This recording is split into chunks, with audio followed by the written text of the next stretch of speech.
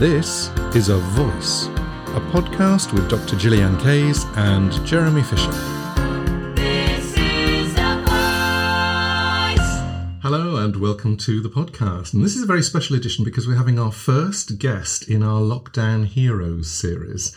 And this is all based around SOVT, and Oren Boda, who's our SOVT expert, is going to be telling you what it's all about. And you know what? This is podcast number 10. Number 10. Yeah, amazing that we got there. I just want to say something about why even the idea of lockdown heroes came about. You know, there's some really heroic stories that we've been hearing about within our voice community. And, you know, how people have navigated moving from in-person singing lessons around the tech of working online. Yeah. And particularly how people who run their own theatre companies have been working, you know, sort of youth companies, and people who work with choirs wanting to still be there for their communities. And it's been an enormous challenge, and just watching people navigate that has frankly been inspiring. I think one of the great things about working in music or working with the human being actually is how creative you can be. And we have watched people really grab the creative thing and go with it. And I think as well, musicians are collaborators. You know, most of the time we're not doing this performing thing on our own. And I think that one of the reasons why people have been able to move on at this time is because they've been talking together. Yes. They've been collaborating. Yeah. And that actually brings me to more or less how we got to meet Oren. Yes. Which was through our informal Let's Talk kind of networking and brainstorming sessions that we had been running in person in London every so often. And that's really where we got to know Oren. Yeah. So I want to do a little lead into Oren here. Those of you who are watching on YouTube, I don't know how well you can see here, there are many, many straws here. Gillian is holding up a glass full of straws.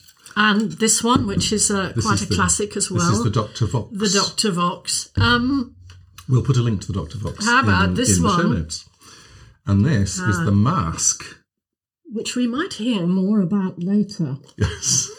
That wasn't me putting my hand over Gillian's mouth. That was her putting the mask on. Okay, so now as we hand over to Oren, something I wanted to say was, first of all, of course, we got the OB1 Mark 1. That's the straw. This is OB1 Mark 2, and I have to confess, Oren, as you come in, I didn't quite know how to unpack it. I got myself in a right mess. I took this off. And then couldn't work out how to blow down it. No, I had a lot of trouble. I actually didn't realise that this wonderful thing was in there. I think I was trying to blow through it. Yeah. Which didn't work. Because quite. The wonderful thing that Gillian is talking about is that I love this. This is one of my favourite bits, actually, which is an extendable brush to clean the inside of your metal straw. Love that. So shall we bring him in? Go on, then. Let's bring him in. Hello, Oren. Thank you for being our first guest. Hey, thank you for having me. This is really exciting. Welcome to the podcast.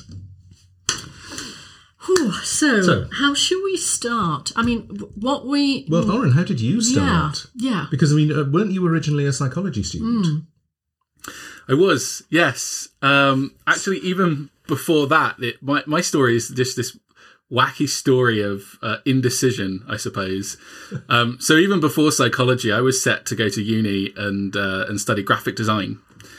And I got to the open day for that. I literally took one look and I was like, I can basically do all of this stuff already on Photoshop and I don't really understand why I'm here. Yeah. And so I kind of went back and I revisited and I was like, okay, right. I'm going to have a serious think about what I want to do with my life. And it took me down the psychology route. And so I went to uni and I studied psychology, neuropsychology and music in particular, looking at ways to improve people's musical ability using novel new brain stimulation techniques. So yeah, that's kind of how I got started. So you were already doing music before you went to uni, but how were you doing music? What were you doing before uni?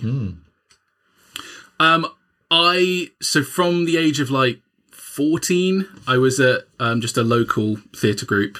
They were just a local school, and it was more towards drama. And then one day they were like, okay, it's our show coming up.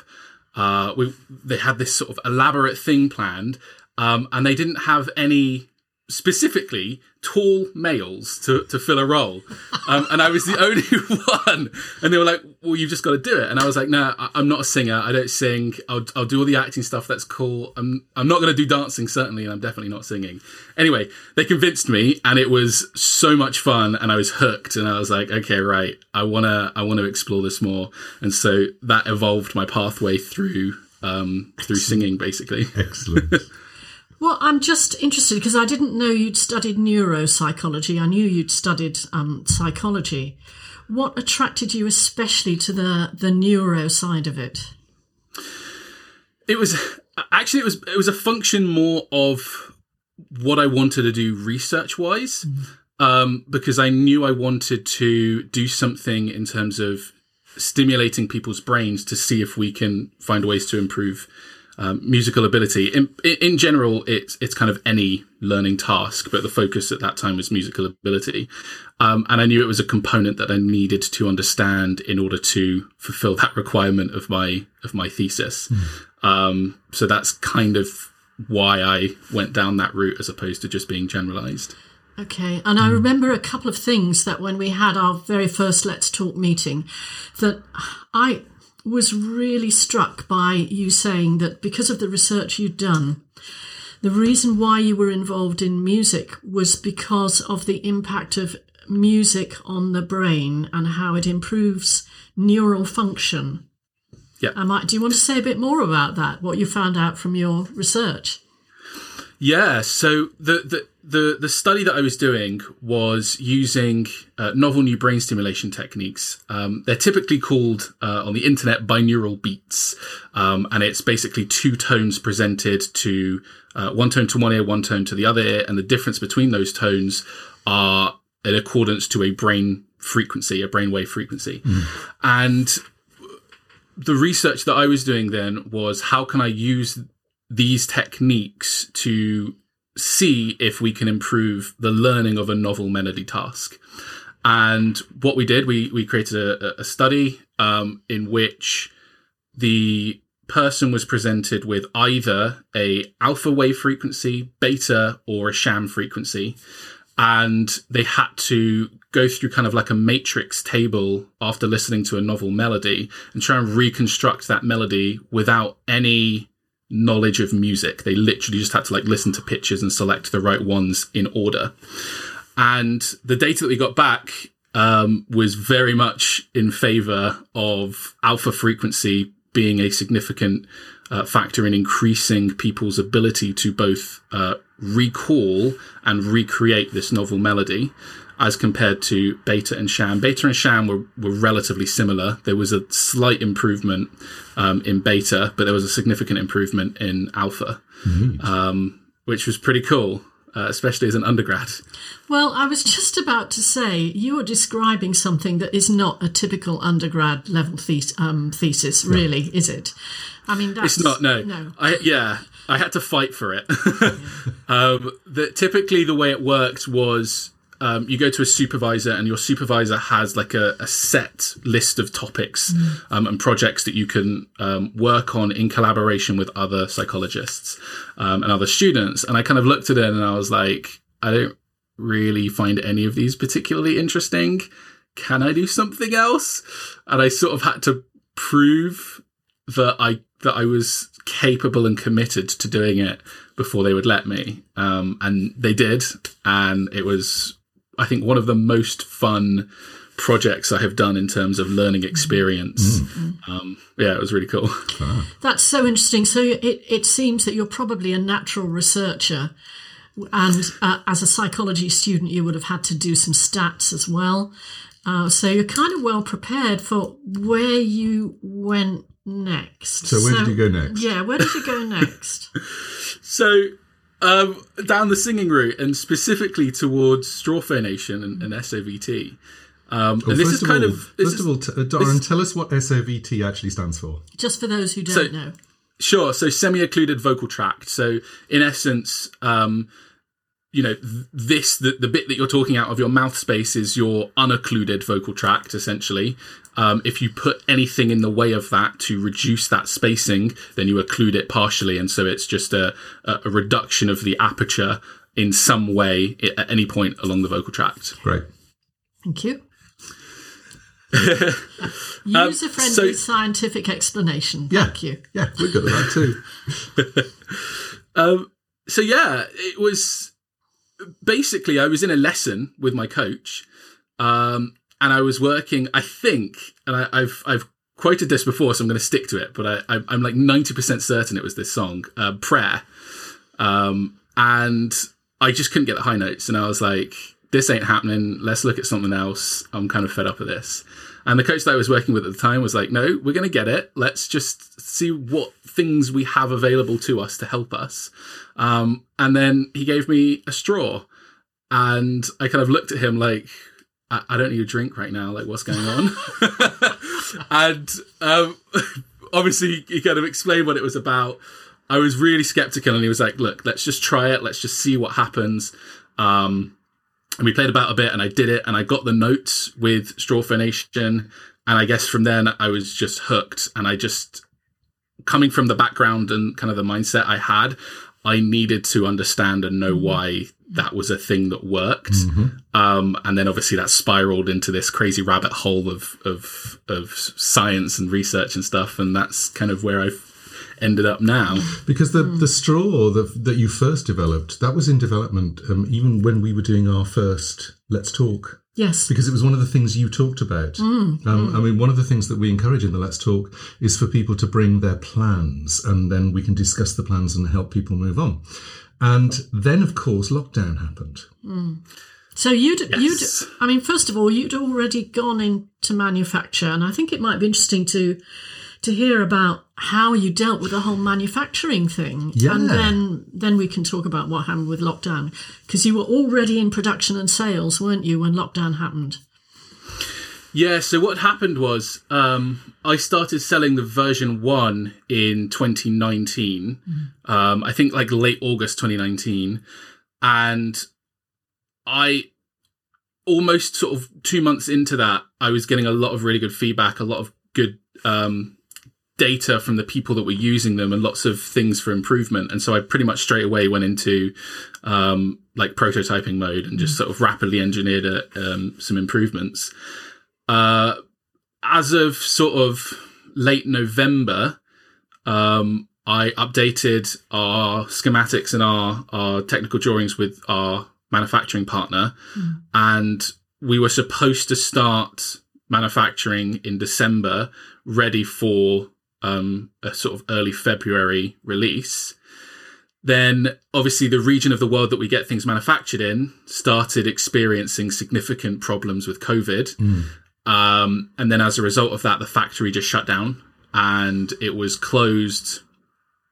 Well, it reopened with a skeleton crew in late February, and that crew, basically half of our stuff was like complete, half was raw material, so everything we use is stainless steel 304, so it's food grade, and it has to go through a very particular process in order to prepare it for manufacturing. And so we just had like raw materials sat there, we had like half completed units sat there, and everything was kind of just a bit of a mess. And they basically said, look, we can't manufacture what we want on the staffing that we have. It just wasn't possible.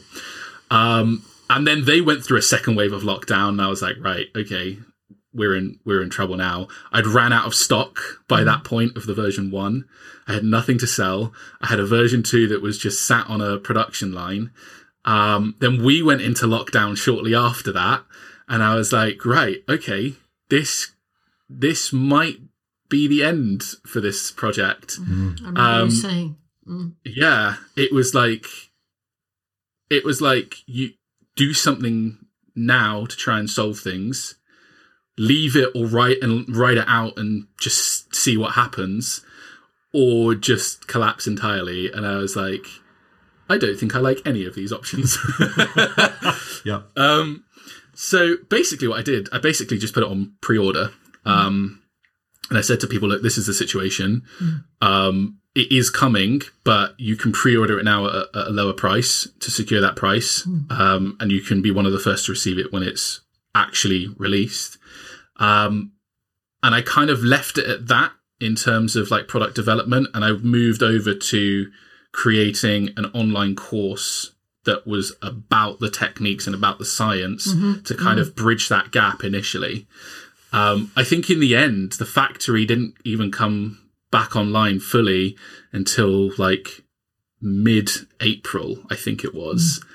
Then I was like, right, how quickly can we do this? And so we blasted through production. May was still a bit of a troublesome time. And then I think I finally got them sometime in June. And then I was relatively at ease. There are still problems, but relatively at ease. So back up a moment, because actually, I know, it's a lot. So much to that's ask a lot of about stuff, this. and also you've glossed over certain things which I really think need to be lifted out and examined. Which is, first of all, you designed something. Yeah, you're a psychology student. Sure. You've been working in the art. Now, what you've gone into is manufacturing. I mean, how does one make that step? Because, that's frankly, huge. as someone working in the arts, it's quite terrifying. So first of all, you designed something. You then found a manufacturer, which is another big step, and got it manufactured, and you had to go through the whole process. And I also want to know from you, just in passing, what the design was and why you made it, because there are certain things about that straw that are really special. So that's what came out of the research and development phase. Yeah. Okay. Yeah. Cool. Okay. Oh, to unpack that. So the design stuff, when I was at uni, actually, I had a crazy medical experience and there was lots of stuff going on. I had to take like 2.5 years deferral of study because I was in hospital for a bit. And throughout that time, the surgeries and the interventions I received were almost archaic. The technologies and the interventions hadn't really changed much relatively since like the 80s. And I kind of almost straight away started thinking, okay, how do I try and make my experiences of this better? And I got in contact with the engineering department at my uni. And I said, look, I'm a psych student. I'm not an engineering student, but I need help. Can you help me? And they just welcomed me with open arms, and it was just the most wonderful thing. And it was incredible. They gave me access to SolidWorks, which is a CAD software, so 3D design software on the computer. They gave me access to their industrial size. I mean, like 3D printers, literally the size of the room that I'm in currently. It is mad. And a friend of mine who lives in Sweden is an engineer, and we spent literally every evening for like 6 to 8 months on Skype together, him teaching me how to use SolidWorks. And so I designed these kind of medical devices and components and attachments to try and solve the problem that I had at the time and still do have. And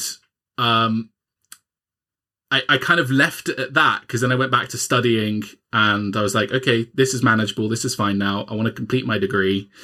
Then obviously moving forward from that, I encountered this problem in the singing world in terms of, straws not being, or rather teachers using straws, the same straw for everybody, as opposed to being specific and generalizing to the person they're working with. And I said, okay, right, I want to understand this a bit more. I want to know what's going on here so I can use the skills that I had learnt to redesign and redevelop essentially the straw, but for the voice. Yes.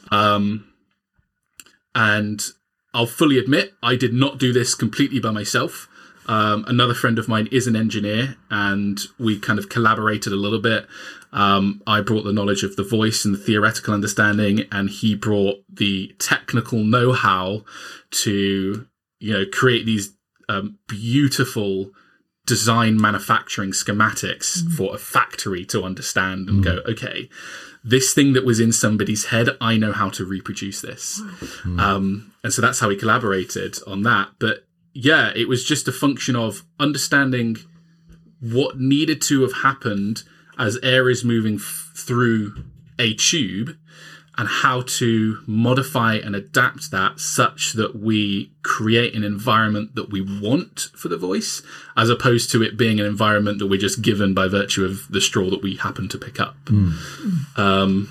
So you created something that is extendable and changeable Yes. and made of metal.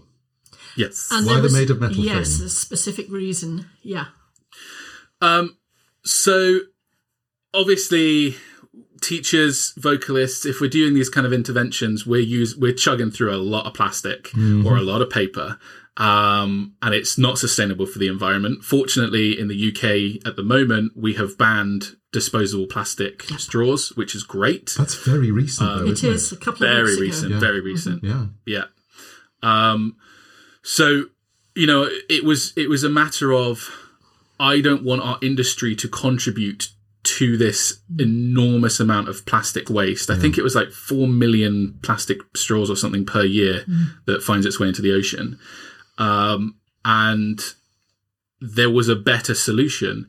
That solution for me and the product that I want to develop was stainless steel.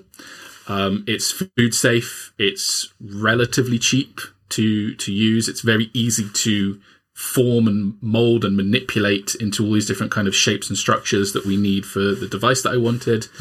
And it doesn't really damage the environment much. Like, you can recycle it. You can just melt that down and bring something new from its molten state if you wanted. So it was a very versatile material that I felt had less of a environmental impact than plastic or paper, whilst providing greater benefits to the singer.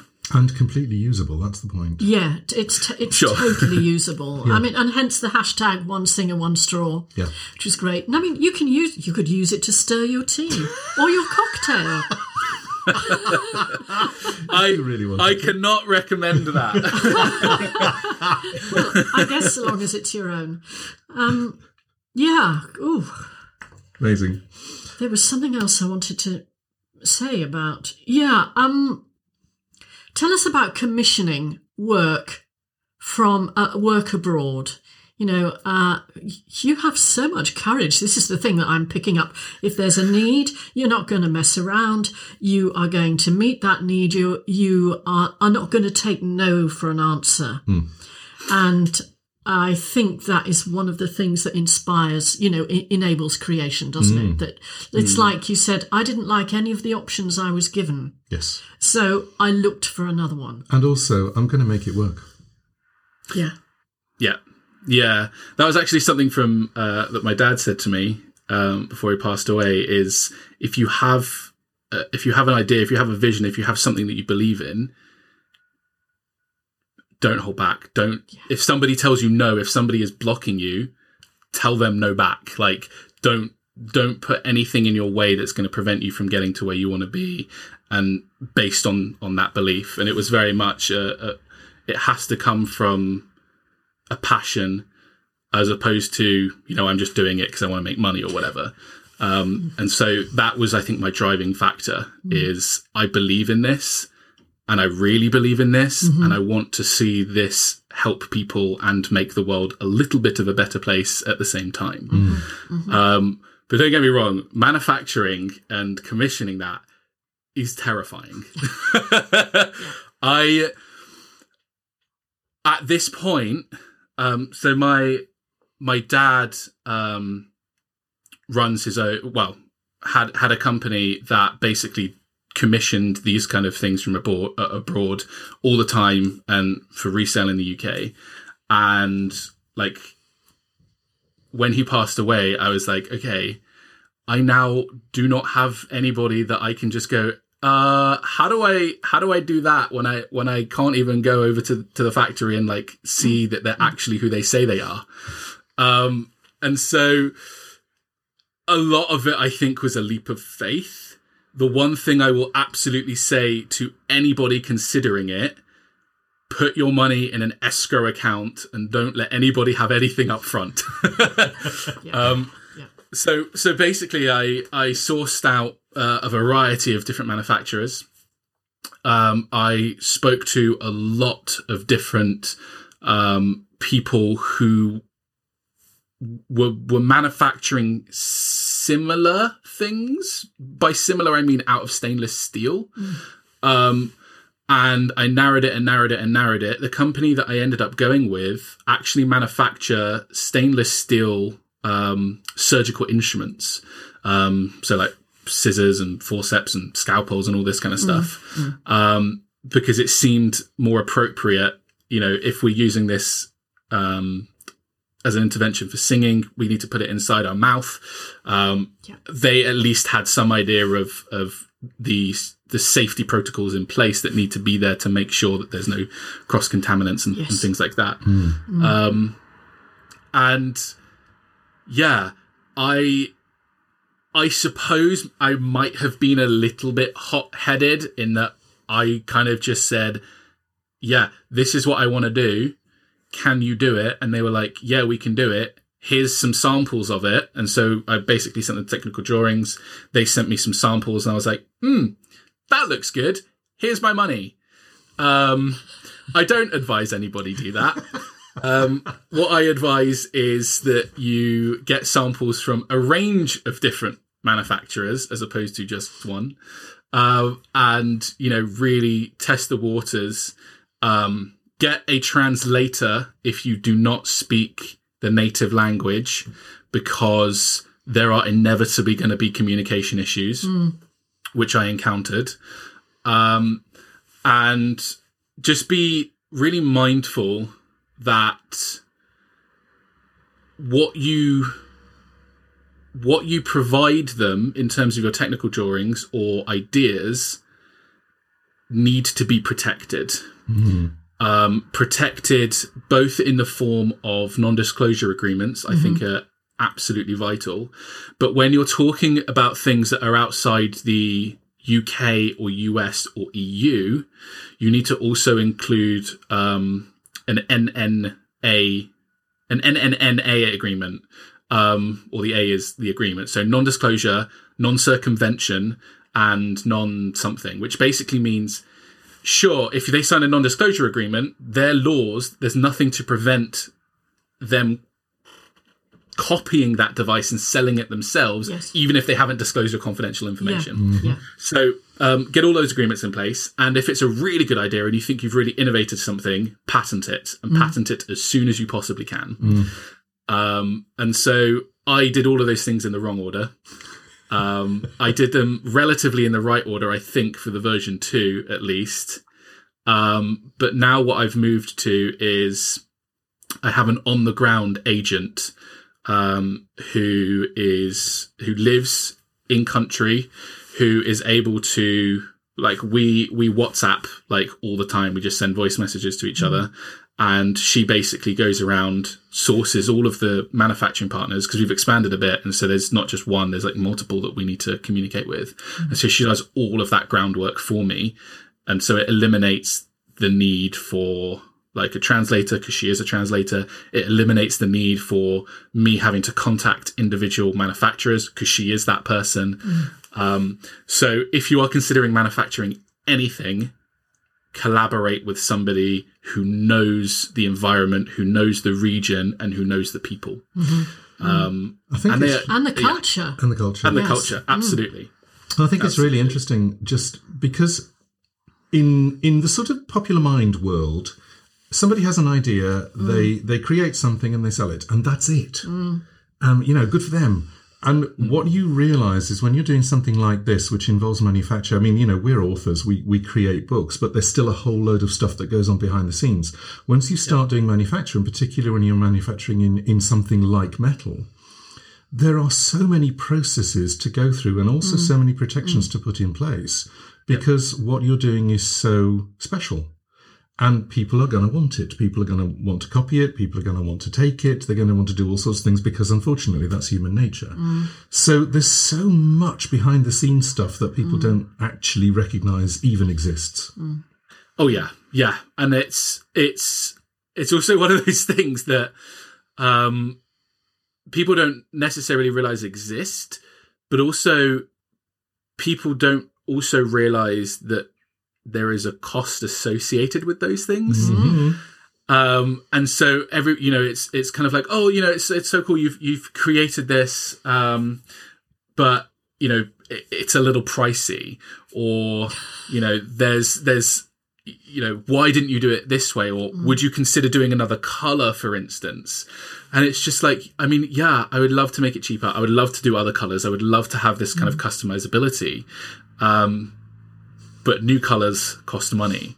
New this costs money. So everything, it's all about trying to find that balance between, is it necessary or is it just, does it provide a functional purpose or is it just for looks, basically? And I kind of settled on the coloring, and I settled on this as kind of a middle ground, but the core is its functional purpose. Yes. Yeah. I think what's interesting about this is that now we're almost talking entrepreneurship, aren't we? Because you've created something. It's a very, very clear brand. And during the time when you couldn't sell because you were waiting for the next batch of manufacturing, what you very sensibly did, albeit maybe it was out of desperation, was you started to educate your potential audience, potential market. I also want to talk about the ebook that you wrote. Yeah. Because that came out before version 2, didn't it? Right. It did, so there yes. is a free ebook available that you wrote. Yes. And it's got some nice science in it. It does. Yeah, so actually, and I guess thank you for endorsing that in the way that you did, because you wrote Gillian, you wrote the foreword for I it. did, yeah. And it's changing now. So yes, I initially wrote the ebook in sort of concert with the version 1, and it presented the science and some practical techniques and exercises based on my understanding at the time.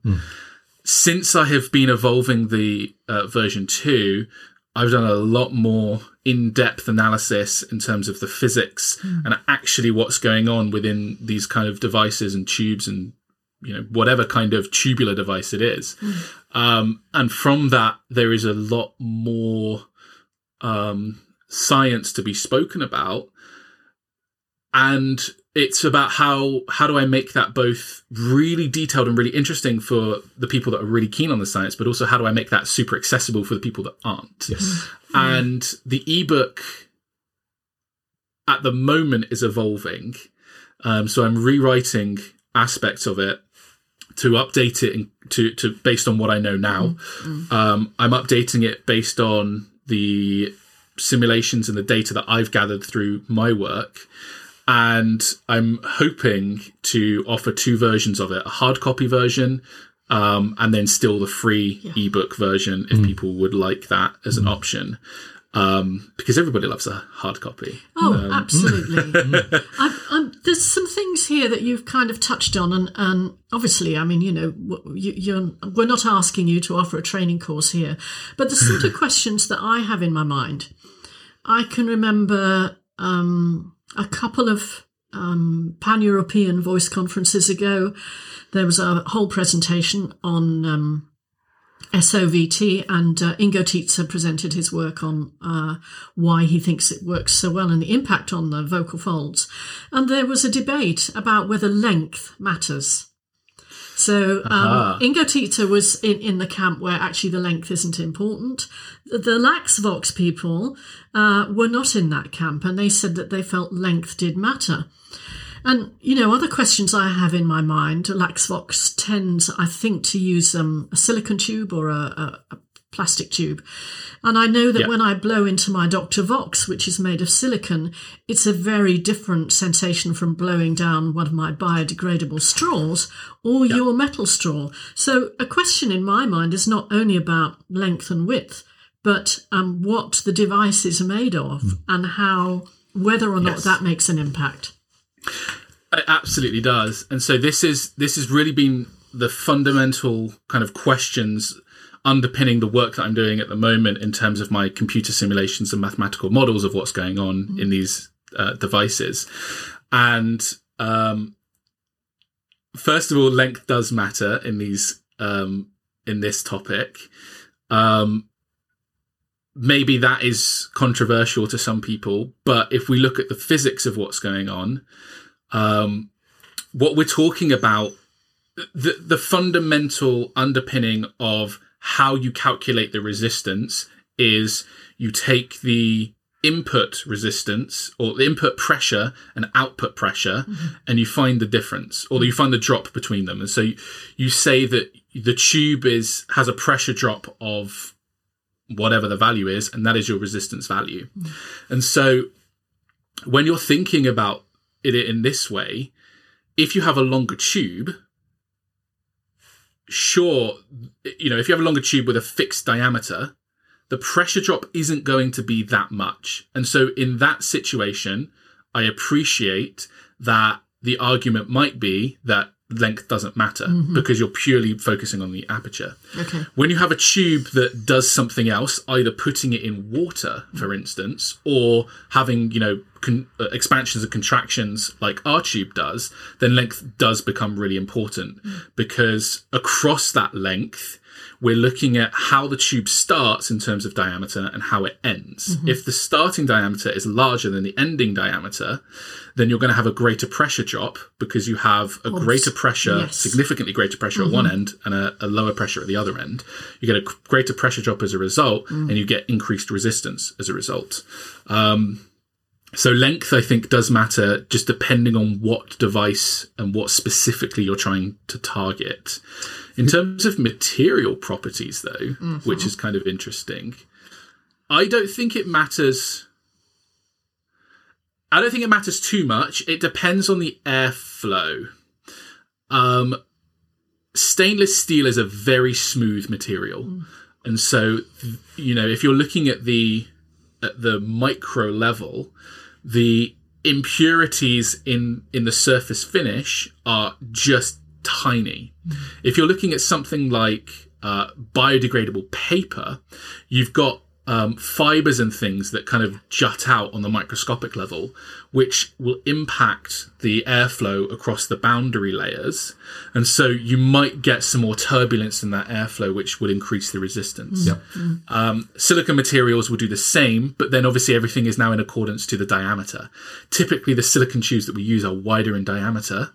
And so there is less interaction of the air across the boundary because more of it is just passing through the center. It's the percentage, isn't it? That makes sense. Yeah. Yes. Yeah. Ooh, Percentage of width. good. Yeah. Well, that was Turbulence. an exciting answer. Okay. You know what? I think we should take a little break here. We've already had so much content. Why don't we split the podcast in two and deal with the fascinating questions that are coming up, our wonderful AMAs, in the next half? Because basically there's more to be shared, isn't there? Okay, so this is part one, and this deals with the science behind SOVT and also Aaron's background. And part two coming up will be the Ask Me Anything questions, and we have some great questions lined up. To be continued.